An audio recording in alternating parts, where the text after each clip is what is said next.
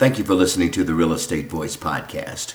I'm Vernon R.E. Jones, managing broker, owner of Jones Homes, and for 30 years, we have serviced the 7-county Denver metro area. 5 sweet tax deductions when you sell your home. Do you take them all?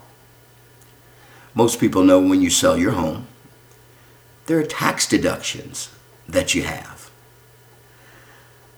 Most of you know them. This is just a refresher course for those that do not remember those.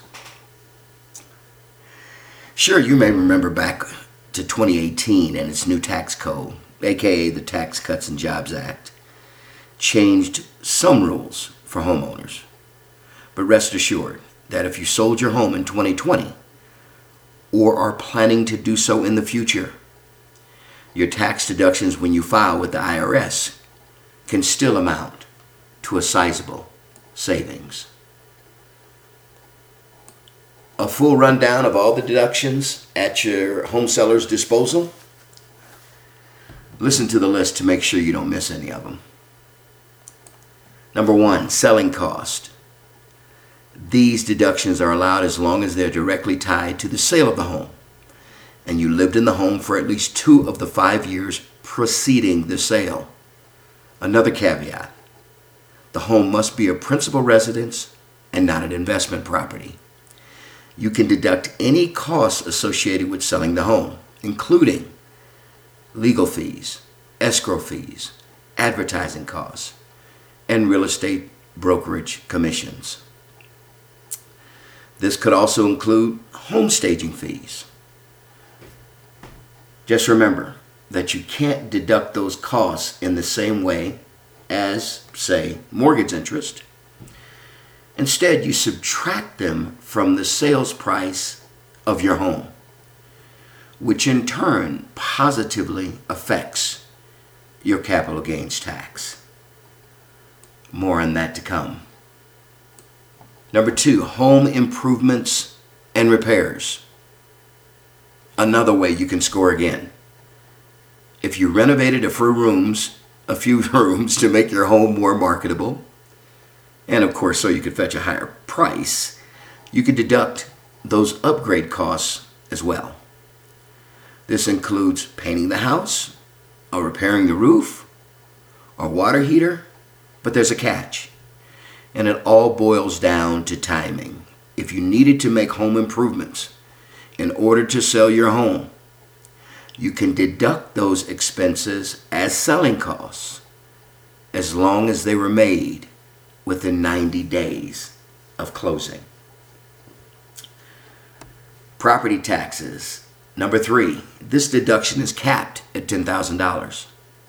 So, if you were dutifully paying your property taxes up to the point when you sold your home, you can deduct the amount you paid in property taxes last year up to $10,000. Mortgage interest. Number 4. As with property taxes, you can deduct the interest on your mortgage for the portion of the year you owned your home. Just remember that under the 2018 tax code, new homeowners and home sellers can deduct the interest on up to only $750,000 of mortgage debt, though homeowners who got their mortgage before December 15th, 2017 can continue deducting up to the original amount of $1 million. Note that the mortgage interest and property taxes are itemized deductions. This means that for it to work for you in your favor, all of your itemized deductions need to be greater than the new standard deduction, which the Tax Cuts and Jobs Act nearly doubled when it went into effect. To make matters a tad more complicated, those figures changed once again in 2020, increasing to $12,400 for individuals, $18,650 for heads of household, and $24,800 for married couples filing jointly. Number 5, capital gains tax for sellers. The capital gains rule isn't technically a deduction. It's basically an exclusion, but you're still going to like it. As a reminder, capital gains are your profits from selling your home, i.e. whatever cash is left after paying off your expenses, plus any outstanding mortgage debt.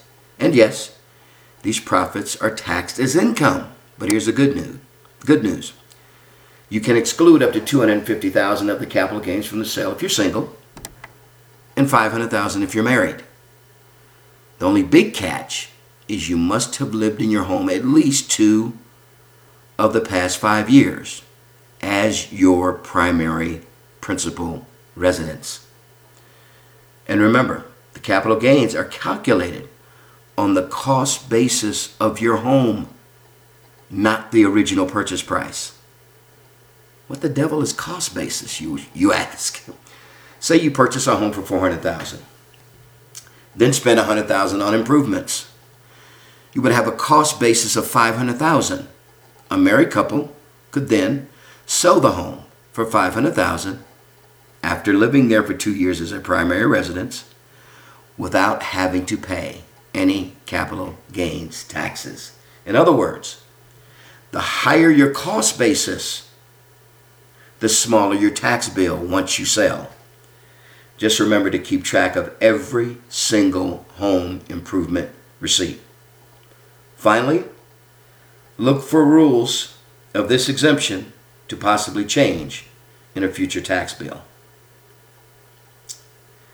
Some are suggesting that lawmakers might push to change this so that homeowners would have to live in that property for 5 of the past 8 years instead of 2 out of 5. Again, some lawmakers are suggesting that they may want to change it to a primary homeowner having to live in the property for 5 of the past 8 years, again as their principal residence instead of 2 out of 5. That is not law yet. That is purely just in the wind right now, so it is not the reality as of yet. And as always, I always advise you to please talk to your tax specialist to get the most recent updates pertaining to your particular situation. Thank you for listening to The Real Estate Voice. I'm Vernon R. E. Jones. Any questions, please call us at 303-359-8218. As always, please be safe.